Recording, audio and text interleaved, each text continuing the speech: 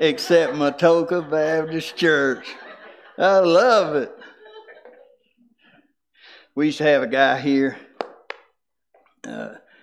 He stole all my retirement, but he told me one day, he said, "You know why I'm here?" He said, "It's the only church I ever heard where the preacher uses analogies of Blazing Saddle movie in his sermons." I said, "Yeah, that's me. Yeah, that's me." I got to admit, I'm not in 100% shape. This morning, I came out here to give Miss Debbie my scriptures to put in the computer. And how many of you would vote to just double the salary of Tim and Miss Fox? Amen. I give that motion and second it. And all in favor? All right, you guys be expecting to see that on your next check. But I came out here barefooted, and I gave her that stuff. And when I hit that ramp on that carpet that looks like carpet, but it walks like ice, this foot slipped out from underneath me, and it broke my ankle. And then I fell with this leg somehow weirdly pretzeled up underneath me, and I'm sure it broke my hip. And my finger, it's bruised. I raked it all the way down the door, only to be stopped by the ramp itself. And when I saw it, it was hanging back down here. And I put it back in place. And I immediately, Miss Debbie said, "Are you all right?" And I said to myself, it's going to take more than that to keep me from getting in this pulpit. But do you know we have people that haven't been to this church for probably a year because a year ago they got a puppy?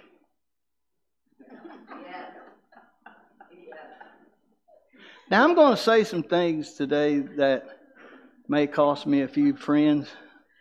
I don't have many. But I don't think we get it. Me included. We're in this campaign. We're calling it the campaign Who Cares? And I know several of you have told me you've invited countless people. Unless you count my backslidden sister and brother-in-law that haven't been here in 2 weeks.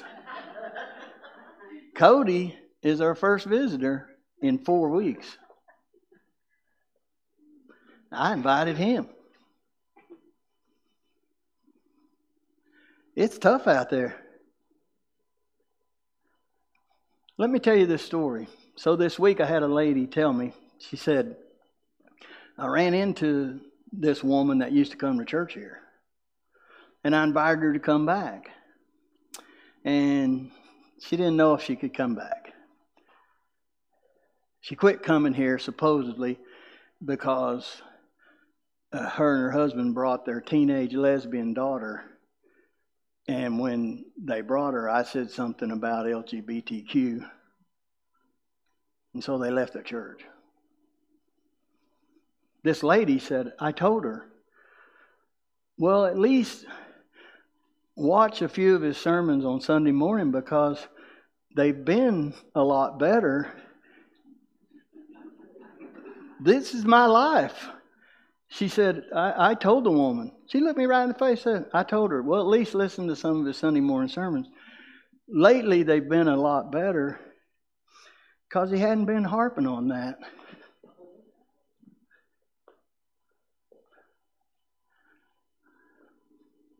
My heart broke.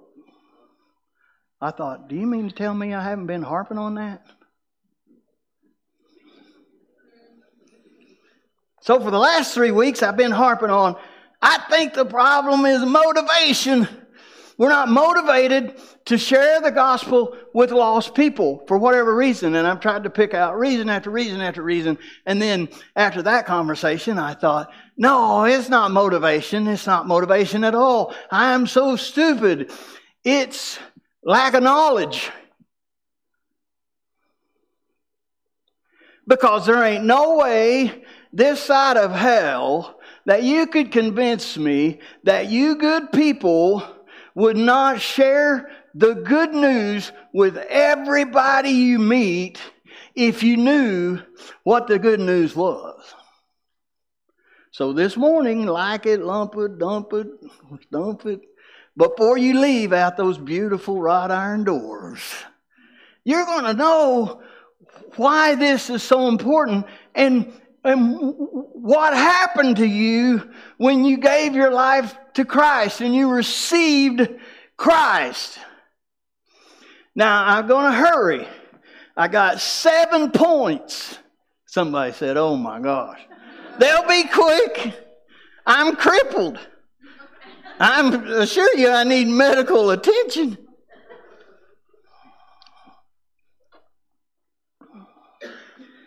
It's not motivation. I don't think so. I think it's education. People just don't know. Look at Hebrews 2:3. A lot of scripture this morning. I hope it's not too much scripture for you. How shall we escape if we neglect so great salvation? Now, that means you've received salvation and you neglect it. How are you going to escape? Which at the first began to be spoken by the Lord and was confirmed unto us by them that heard him. So what makes this so great of salvation? What makes our salvation so great? Well, you need to go to the chapter called the Gospel chapter. It's 1 Corinthians 15. It is the clearest explanation of the gospel of this age. Now there is at least 7, count them, 7 different gospels in 7 different dispensations in this one book. In the dispensation we live in, this is the gospel. This is the good news. And it's so great.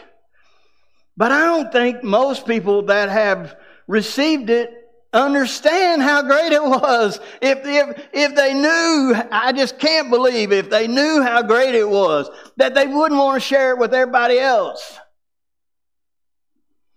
So, 1 Corinthians 15, verses 1 through 4. Here you go. Moreover, brethren, I declare unto you the gospel which I preached unto you, which also you have received, and wherein you stand, by which also you are saved. You got to hear this gospel to be saved. If you keep in memory what I preached unto you, unless you have believed in vain. For I delivered unto you first of all that which I also received, how that Christ died for our sins, according to the Scriptures. Okay, so Christ died for your sins. He died for your sins. He died for your sins. He died for my sins. He died for your sins, which are way more, I'm sure, than my sins, but He died for my sins too. It's a joke. Somebody got it, okay? And that He was buried, and that He rose again the 3rd day, according to the Scriptures. When you're sharing the gospel, don't ever leave Him on the cross. The cross was a necessity. The cross is where the payment was applied, but the victory was the resurrection. So don't leave Him on the cross like a Catholic. He ain't on there. Okay? That's the gospel. He died and He rose again. So, Paul is speaking to the church in Corinth. And then he says this in the same chapter to this church in Corinth. But he's saying it to us today. 1 Corinthians 15, verse 32. Watch this. If after the manner of men I have fought with beasts at Ephesus. What does that mean? What he's saying there is, when he was at the church at Ephesus, and he was there a long time, he was only at Thessalonica 21 days. And he taught them everything about the end time, Antichrist, you name it, in 21 days.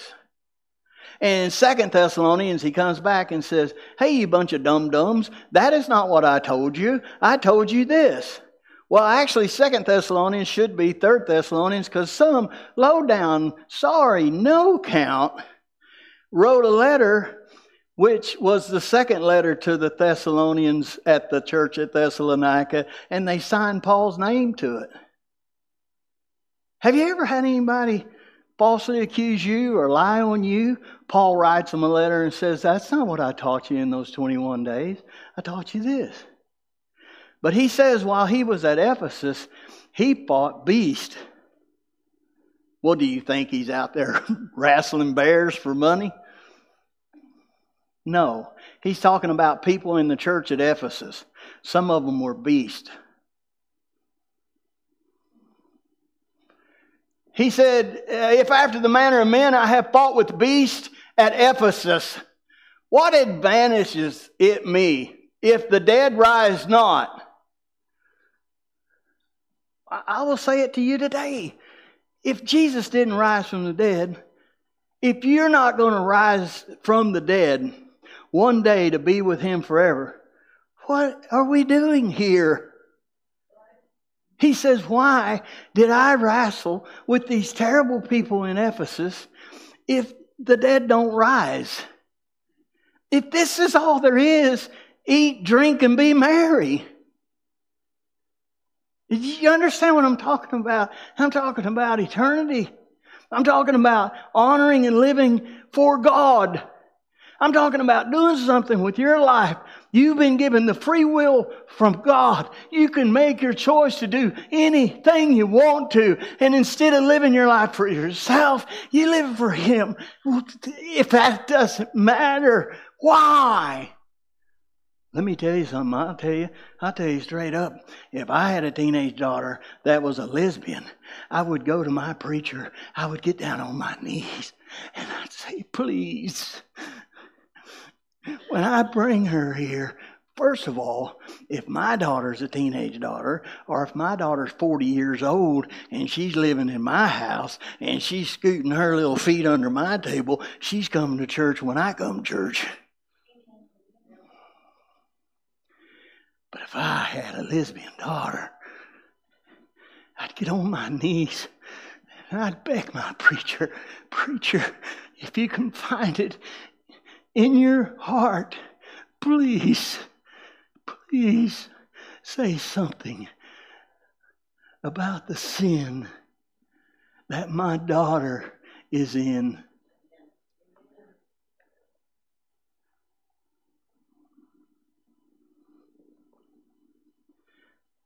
Maybe your problem's not motivation. Maybe your problem's education. You need some education if you have children in your family that are living lives of sin and you don't want the preacher to say anything about it.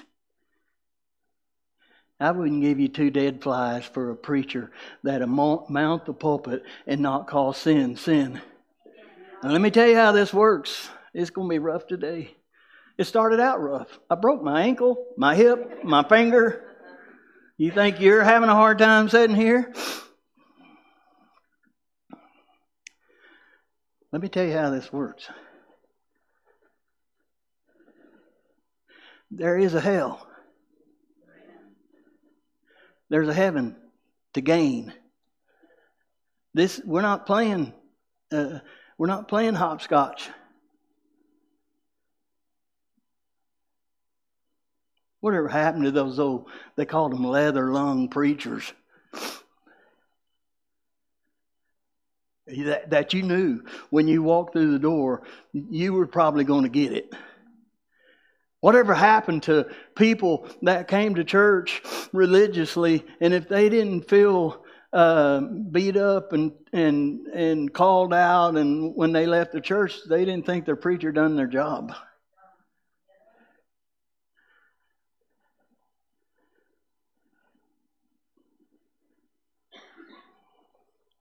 If you've got a child in sin, or a spouse in sin, or a loved one in sin, Don't you understand? The only way out for them is that somebody would preach to them the truth of God. And what I want to show you this morning is what you're preaching to them is what they have to gain. And it's so great. It's so wonderful. Your life of sin does not compare. You've been deceived. You've been tricked. Watch what Paul tells them. If after the manner of men I have fought with beasts at Ephesus, what advantages it me if the dead rise not? Let us eat and drink, for tomorrow we die. If all this is this life, live it up, baby. Be not deceived. Evil communication corrupts good manners.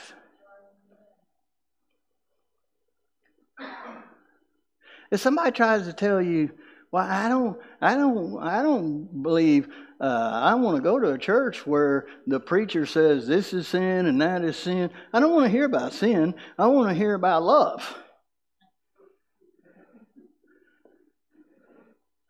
You can ask Stacy, our little beloved Travid Pollard left here. Put a post and a video on Facebook. Stacy, with tears in his eyes, sent it to me. He said, watch this. Travid Pollard said, listen, I don't care about your denomination. I don't care about your biblical doctrine. I don't care about what you hold to be true. All I care about is if you love. That's straight out of the pit of hell. I wouldn't cut out a word of it if he was sitting right there. Matter of fact, I went to his store the next day. I said, that's straight out of the pit of hell, brother. The Bible says itself, it's for doctrine. It's for reproof. It's for rebuke. The book rebukes me every time I open it. I try to be good to it and I pat it and I think, if I open you real gently, will you just not blister my hide again? Watch what he says. Evil communication corrupts good manners. Here's the verse. This is what he said to that church. This is what Paul has to say to this church. Awake, wake yourself up to righteousness. Well, we're going to figure out what that means. And sin not. For some have not the knowledge of God. That's what got me thinking. It ain't about motivation. It's about education. That's the only problem. People don't have the knowledge of God. They don't realize how great a salvation, how great this gift is. Because if they did, they couldn't keep from telling everybody. Let a restaurant open in Barnesville. Everybody you see will be talking about it. But people never talk about Jesus. Watch what he says.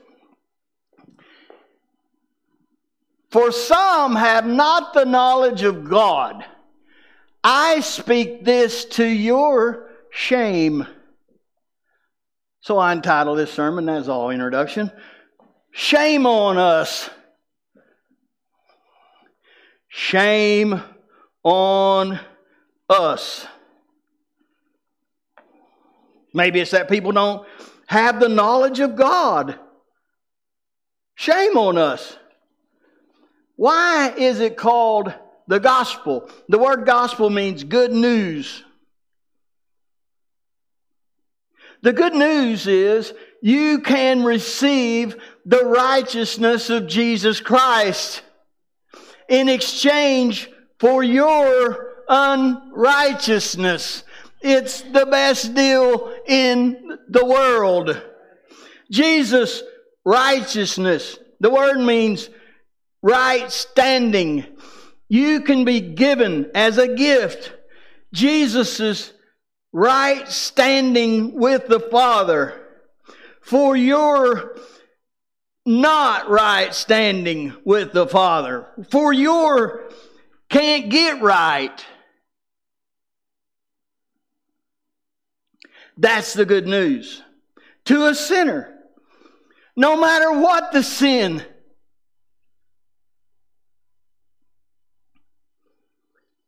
I've said this 1,000 times. You don't have to be a murderer to go to hell. You don't have to be a homosexual to go to hell. You don't have to be a thief to go to hell. There's a million ways to go. There's only one way to go to heaven. So when we refuse to share the good news, shame on us. I'm going to go through these real fast. Number one, what does this greatest salvation, what does it mean? It means imputation. You say, well, what is the word imputation? God keeps a record like Santa Claus. God keeps a book. God has recorded everything you've ever done, good or bad. Look at 2 Corinthians 5:10. Watch this. 2 Corinthians 5:10, we're talking about imputation. For we must all appear before the judgment seat of Christ, that everyone may receive the things done in his body, according to that he hath done, whether it be good or bad. Look at Revelations 20, verse 12. God keeps books. And I saw the dead, small and great, stand before God, and the books were opened. And another book was opened, which is the book of life. And the dead were judged out of those things which were written in the books, according to their works. God keeps a book. This is my book. You'll notice it's got my name in it. It says, Sherman Jacobs' works, good and bad. It's got some things written down in it. Everything good and everything bad I ever done. Page after page after page. Well, here's what happened. First page says, born November the 7th, 1964. That was a good day, vintage year. It was the exact same day, almost to the exact same minute that Billy Graham was born. Not the same year. Pretty good day. I just want to read you a few things. April the 6th, 1968. This is the record of my life. He was very kind to his sister Nora. Oh, no, it's riddled through here. Let me pick another page here. August 17th, 1970. Wrestled with his little puny brother Butch and tried to kill him. That's my record. May 10th, 1974. Used a little boy with leprosy to steal candy from the grocery store. I've told that story before. Had a little friend in school, he had epilepsy. He would sometimes have grandma fits or whatever they're called. Well, me in my criminal mind, one day I said, hey, dude, if you'd go back there by the meat and start flopping in the floor with one of those fits, me and this other kid, we'll steal a bunch of candy and we'll split it with you. So we go in the store. And the little epileptic boy goes back there, and we're waiting, and all we hear, oh my God, oh my God. And the woman runs from the clerk, and the butcher comes out of the back that owned the store. And we packed our sacks full of candy. Well, being three fat kids didn't take us very long. It was probably 48 hours. We're like, hey, let's do this again. You're fixing to have another epileptic fit. So he goes back there to the back. We're standing there by the candy. We hear, oh my God, oh my God. And we start filling our bags full of candy. And I got this feeling somebody was looking. And I was down on my knees and I looked up. And the butcher that owned the grocery store had this bloody apron on and a meat cleaver. And he said, "Can I help you boys?" He had figured it out, right? Well, that's got wrote down here. October the 14th, 1977, born again.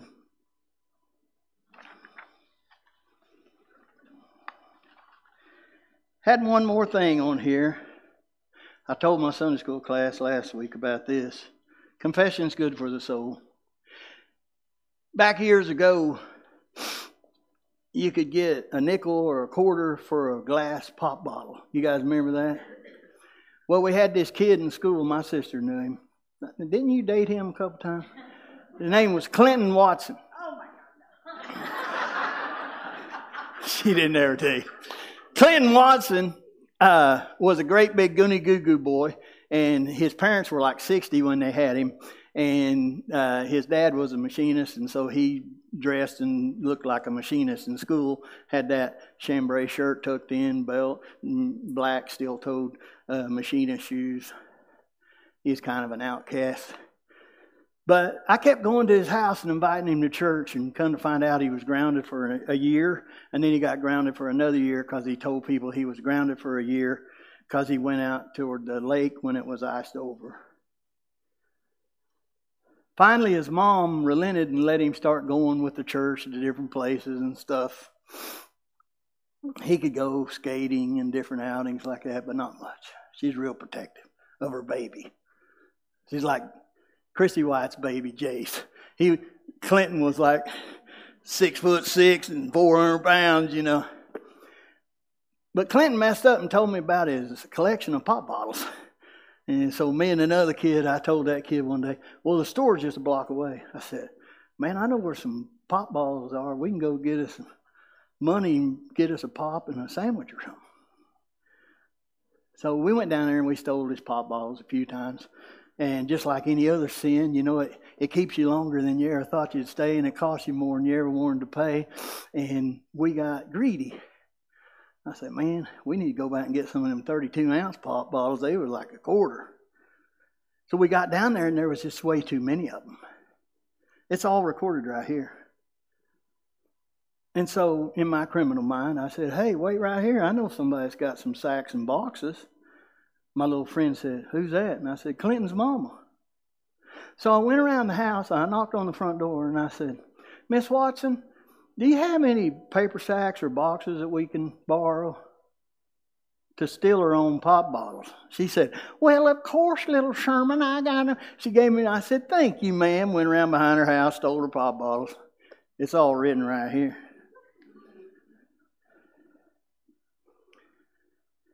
When Clinton was a senior, everyone else had their name beside their senior picture and all their accolades and all their achievements. Clinton just had his name.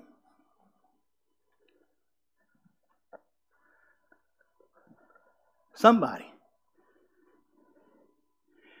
in the yearbook staff sent in the final draft of that page with beside his name wasn't Clinton, it said Klingon. And as the yearbook editor, they never did know it was me.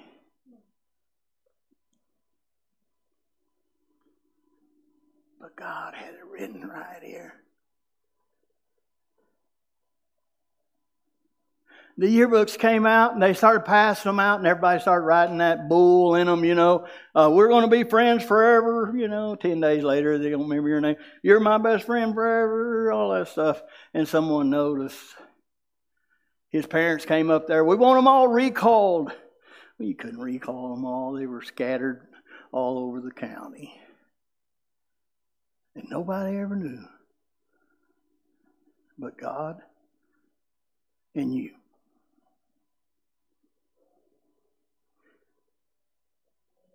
Now, maybe you don't understand what imputation means. It's just a big theological word. But what it means is, this is the book of my life.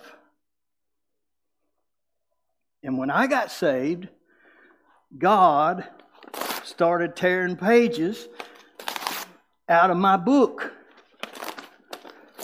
where there is no record of the pop bottles. There's no record of the Klingon. There's no record of the using an epileptic to steal candy. And all of those sins are not imputed to me. They're gone. They're not any record of them. And then after the moment I was born again, when I got born again, the Bible says you're sealed by the Holy Spirit until the day you see Him face to face. The book was sealed, and every sin that I've committed since that day has not been imputed to me. It has not been written down. And when you look at this book, it still says Sherman Jacques, but it says Sherman Jacques, the righteousness of Christ. His life. His sinful life. Your problem's not motivation. I'm convinced. Your problem is you don't know this. His life, His sinless life got imputed to me. And when God looks at my record, it says Jesus' righteousness. Sherman Jacques, the righteousness of Christ. And my sins of the past have been ripped out, not recorded, and the sins of the future have not been written down. It's imputation. My life, my sins got imputed to Him. Now you can't get a better deal. If you understood that, you'd be telling people about it. And if you understood that people come here that are living a life of sin, they need somebody that loves them enough to tell them about this good news. Don't tell me how you love them when you're okay with them just walking out in their sin. You can't convince me that you know about this. Look at 2 Corinthians. Oh, we did that. Imputed sin. Imputation. Look at Romans 4. Romans 4, verse 6. Even as David also described the blessedness of a man unto whom God imputeth righteousness without works, saying, blessed are they whose sins, iniquities, are forgiven, and whose sins are covered. Blessed is the man to whom the Lord will not impute sin. Now don't get me wrong, after you're saved, your sins are not recorded. But you will reap what you sow in your fleshly body. If you just keep on sinning, you'll reap what you sow. But they're not recorded against your soul and spirit. Does that make sense? And when we refuse to tell people this, shame on us. Some people, Paul says, they don't have the knowledge of God. He said, you know what? I put that against your shame. Well, I don't want him putting that against me. Everybody in this church is going to know from me the knowledge of God. I don't hopefully ever come down condescending on sinners. I'm one of the biggest ones. I'm the chief. But what I want to do is share with you that you've been deceived. You think you're having fun. You're not. You don't understand what's offered. Number 2, justification. Now, some of you just said, oh my God, he said he had 7. I ain't a mind reader, but I know you people. Justification. It's just as if I had never sinned. God justifies you. He's the judge. He can justify who He wants. And in this salvation, it's so great a salvation because one part of it is that God justifies you. He throws away your past sins and He does not impute your future sins. And so you're just as if you had never sinned. And in the Bible, in theology, it's called justification. It's not an act you do. It's a gift that's given to you. It's a place. It's an honor. My old sins are gone. My future sins are not recorded. Justified. Justified by the blood of God Himself. Look at Numbers 23:21. One of my favorite scriptures. Now, a little backstory. You got this evil, devil-worshipping, Baal-worshipping king, Balak. He goes to a false prophet of Israel, Balaam, and he offers him a whole bunch of money to curse Israel. And what God tells Balaam, He says, you can't curse them. They're my children. Listen, I don't want to hear you cursing my children. Watch this. This is what Balaam told Balak. God told me, He hath not beheld iniquity or sin in Jacob, neither hath He seen perverseness in Israel. The Lord his God is with him, and the shout of a king is among them. Are you kidding me? Jacob was the low-down, sorriest sinner that ever sinned. God said, I don't see any sin in Jacob. The Israeli people were so perverse. They were so sexually deviant. They would have babies just to kill them. God said, I don't see any perverseness in my little Israel. Well, is that true? Hey, listen, God's the one keeping the record. What He's saying to this devil-worshipping king, those are my kids. That's none of your business. And how I deal with them, don't worry. God's always dealt with Israel. Oh, man. And He's always dealt with us, has He not? But He don't want somebody else making some accusation.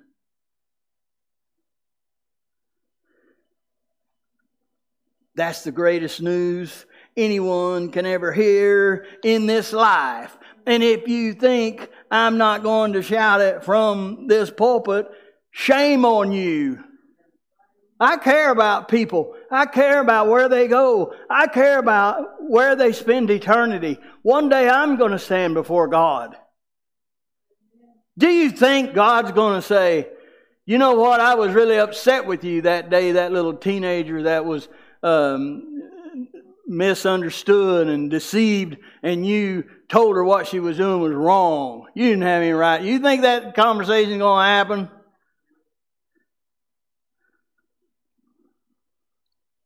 Look at Romans 8:33. Who shall lay anything to the charge of God's elect? It is God that justifieth. Now, the Southern Baptist Convention would like to lay some things to my charge, but God won't let them. The largest religious denomination in the world, and He tells them, keep your hands off His book. It's sealed. Well, we'd like to write down there that He made fun of us. Yeah, well, and that was one of the happiest days of his life. There's a lot of people that would like to lay a charge at you. God will not allow them.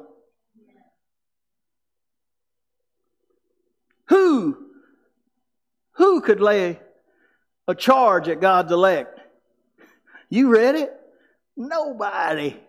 Your old sins are ripped out of your book. Your new sins are not being recorded. They're not imputed to you. They're nailed to a cross.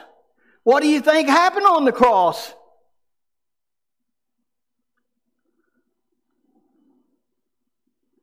Number 3, propitiation. That's a big old word, ain't it? Propitiation. Most people will tell you it means payment. But it means more than just paying your debt to God. It means paying your debt that satisfies God's demands. In other words, you could work your whole life to try to pay back your debt, and you couldn't satisfy God. You could get 100 people to give their life for you and work and work and work for God, and it wouldn't satisfy God. You needed a payment of propitiation that would satisfy God's demands. And the only thing that fit that payment was God's blood Himself. Propitiation. Look at Romans 3:21. Romans 3:21. But now the righteousness of God without the law is manifested, being witnessed by the law and the prophets. Even the righteousness or the right standing of God, which is by faith of Jesus Christ unto all and upon all them that believe. For there is no difference. For all have sinned and come short of the glory of God, being justified freely by His grace through the redemption that is in Christ Jesus, whom God has set forth to be here's our word, propitiation through faith in His blood, to declare His righteousness for the remission of sins that are past through the forbearance of God. To declare, I say at this time, His righteousness, that He might be just and the justifier of him which believed in Jesus. It's His righteousness. Do you understand what we just read? That is the greatest news for every sinner. You say, well, I don't want to tell them about this. It might upset them. Shame on you.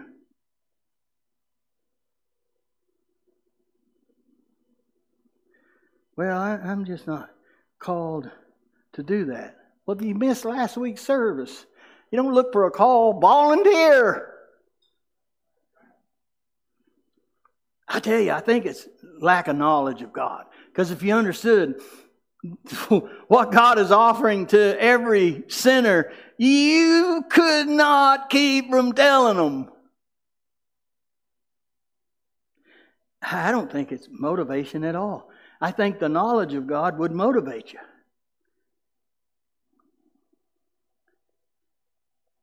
It's more than praying my debt or paying my debt to God. It's a payment that satisfies God's demands. Look at 1 John 2. 1 John 2, here we go. My little children, these things write I unto you that you sin not. Quit sinning, man. Try not to sin. Quit sinning. And if any man sin, but you're going to sin because you're still stuck in this flesh, on this armpit we call earth. If any man sin, that if there is when any man sins, we have an advocate with the Father, Jesus Christ the righteous. You couldn't ask for a better lawyer. And He is the propitiation, the payment that satisfies God for our sins. And not for ours only, but also for the sins of the whole world. You know Charlie Manson is forgiven? You say, you think Charlie Manson going to heaven? Oh, no, I didn't say that. I just said he was forgiven. Well, then why come he won't go to heaven? Because he won't receive it.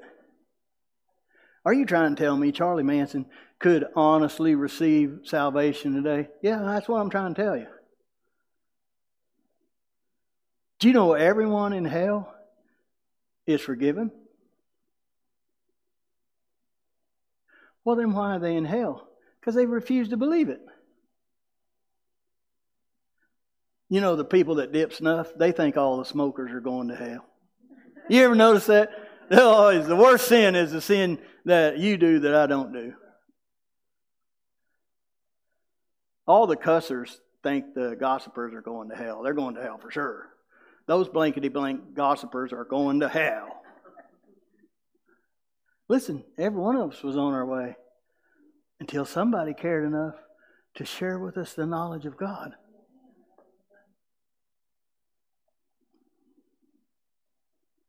I'm not gay or nothing, but when I get to heaven, I'm going to look up that old preacher that was preaching that revival, that preached that message that shared with me the knowledge of God. One, I was going to hell.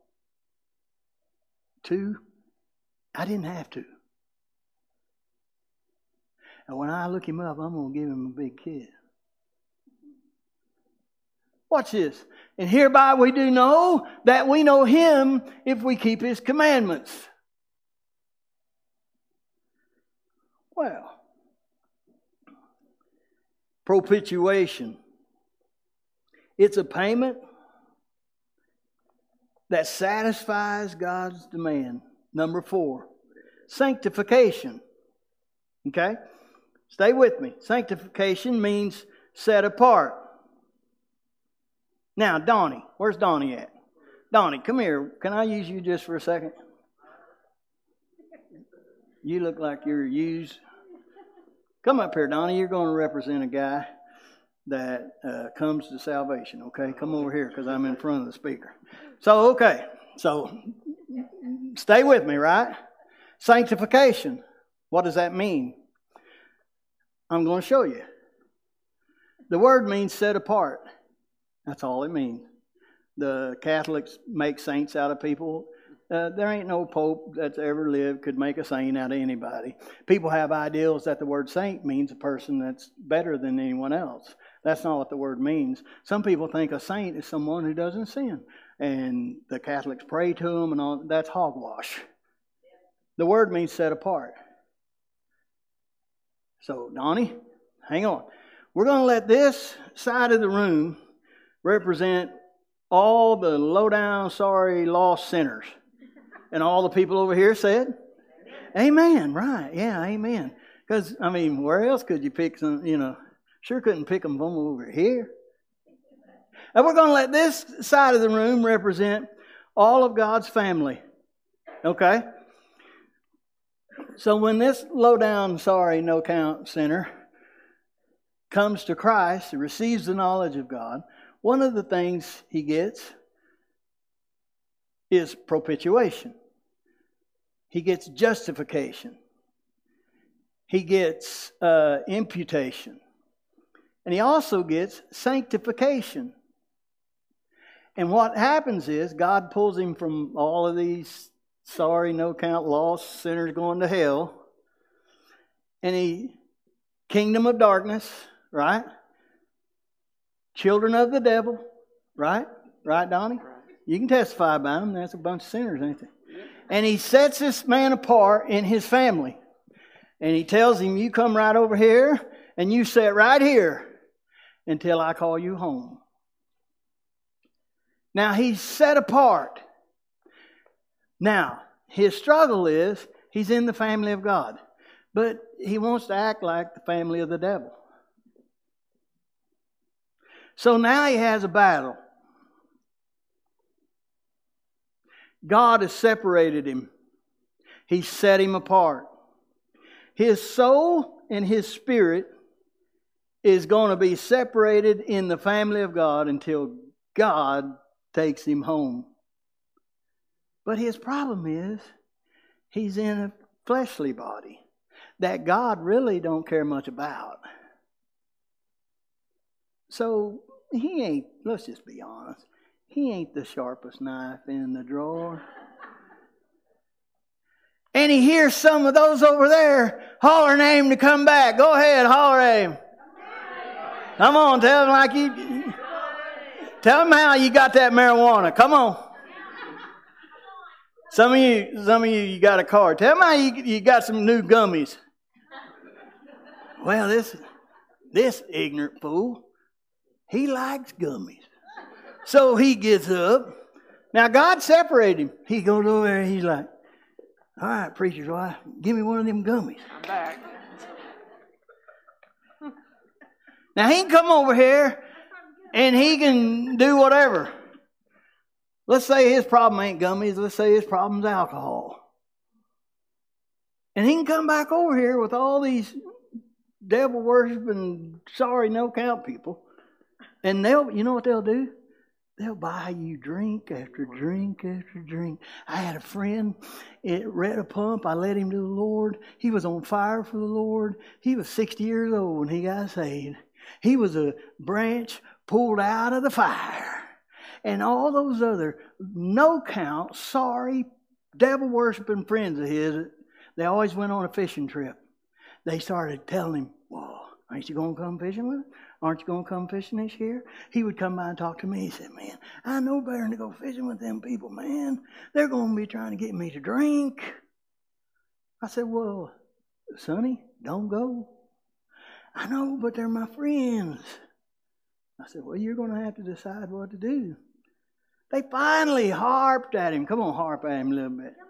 Yeah, you know that beer's cold, Nonnie. You like that beer. About the third day, he broke down. And he drank one. He said, Sherman, it was blistering hot. And he said, and let me tell you something, drinking pop with foam on top ain't going to send you to hell. But guess what all they did? They turned on him.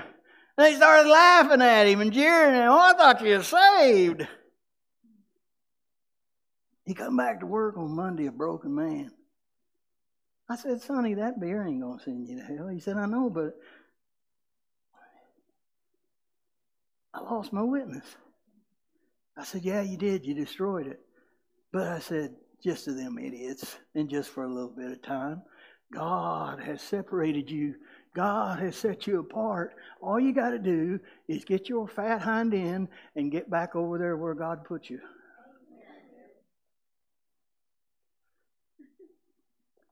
He was broken, and he kept telling me, he said, I keep asking God to forgive me.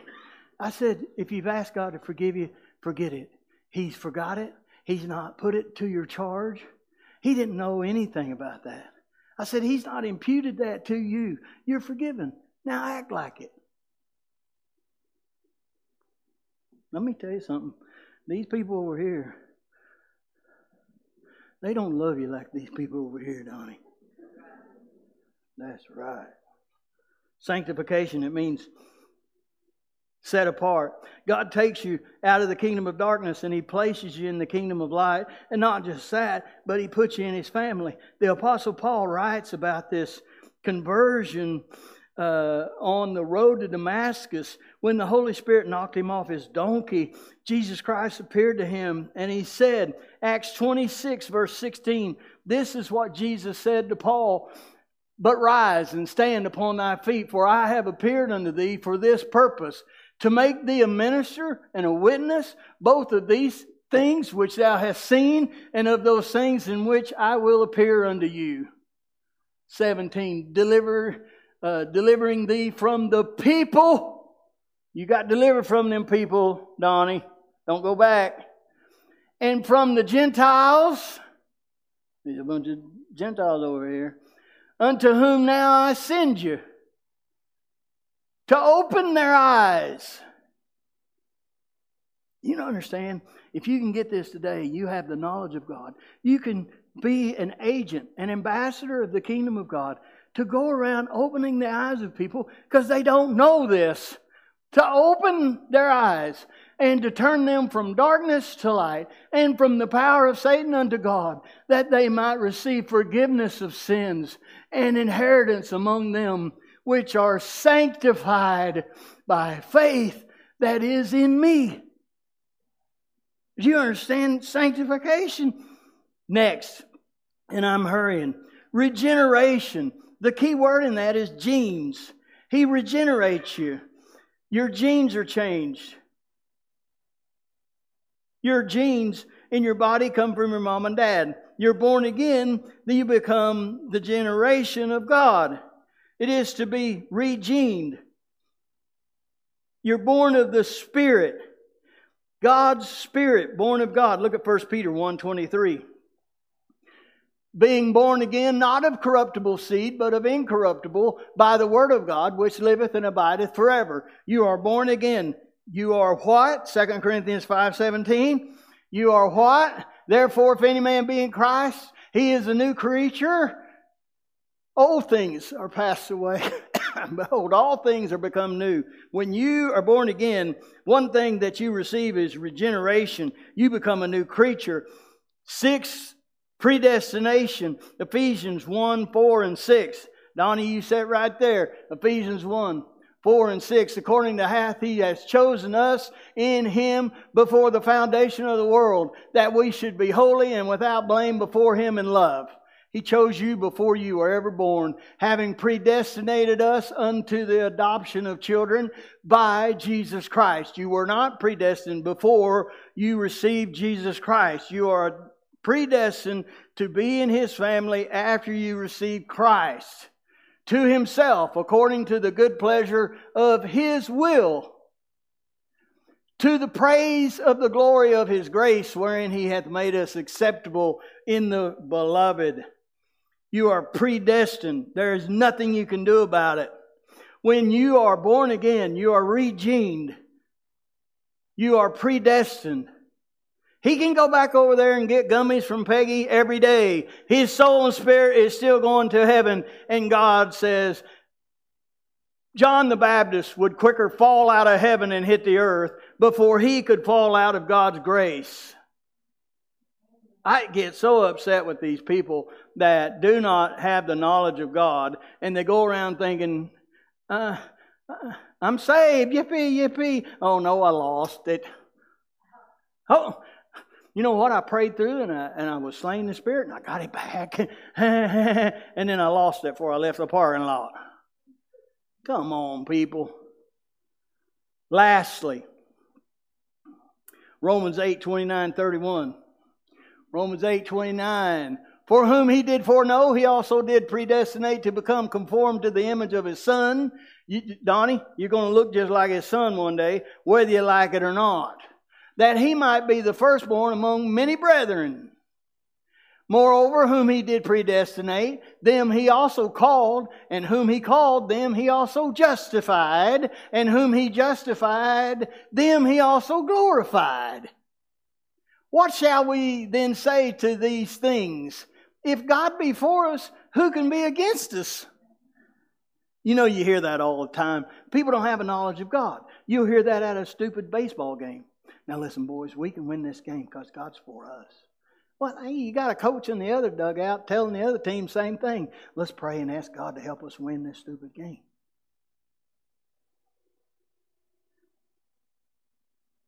No, who can be against you? Because God's for you. Because He's predestined you. You got a destiny. One last thing. Glorification. Look at 1 John 3:2. 1 John 3:2, this great salvation, the end of it is glorification. When you see Him face to face, when you lay down this fleshly body that hinders you so, and you are given a glorified body. It's a fleshly body, but it doesn't have any blood. It has bones and flesh and a spirit that's been quickened and birthed by God. And it's a glorified body just like Jesus had when He resurrected. You can eat anything you want, don't get fat. That alone ought to be enough. Watch what it says, beloved. Now are we the sons of God. You understand what that means? And it doth not yet appear what we shall be. We don't have a clue, but we know this. When He shall appear, we shall be like Him, for we shall see Him as He is. Sorry I held you a little long, but I want to tell you something. This great salvation, I want to break it down for you. It's imputation. Your sins of the past are ripped out of your book. They are gone. Your sins in the future are not imputed to you. They are imputed to Christ on the cross. And you have the imputation of the life of righteousness of Jesus Christ imputed on your behalf. Justification. There's nothing you can do. It's a gift that God gives you. He justifies you. Just as if you had never sinned. Well, that means I just keep on sinning. No, fool. Propitiation. It's not paying for your sins only. It's a payment that God demands. That satisfies His demands. Propitiation. Sanctification. God sets you apart. You're different. You know, you always hear, well, I'm Christians. They think they're different. Yeah, we are. We should be. Sanctification. Regeneration. You're a new creature. Old things have passed away. All things become new. Everything. Predestination. There ain't nothing you can do about it. Listen, I say this, people just pass out. I couldn't go to hell if I wanted to.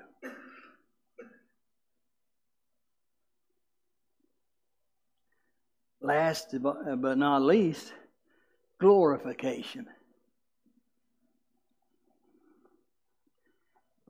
Now, I hope Donnie don't mind. Stand up here with me, Donnie. Me and Donnie are a great example of a couple of broken men. I don't know if you know Donnie's story, but you ought to hear Donnie tell it. Fell out of a tree on his head, broke his neck. His good buddies threw him in the back of a truck and trying to get him to the hospital so fast when they went around the corner, slung him out of the back of the truck. The only good thing in the story is they didn't back up over him when they backed up to pick him up.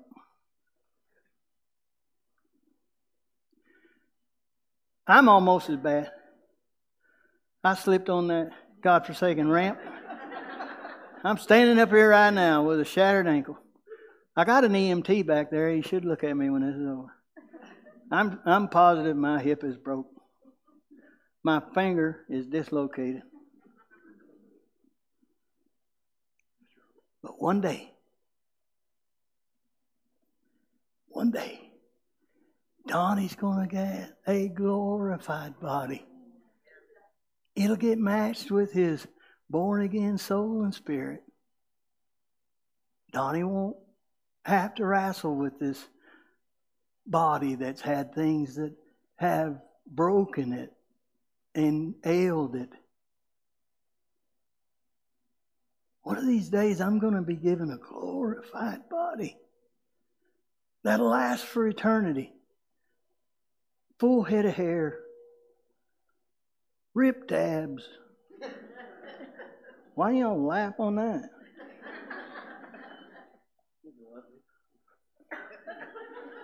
So can you. You know, I don't think it's motivation. I think people lack motivation because they don't have an education of what it is they're supposed to share. And let me tell you something. If you've received all of those 7 things, and you know that, and you see people that are lost, and you, by a choice of your own free will, refuse to share with them the good news, shame on you. Stand to your feet.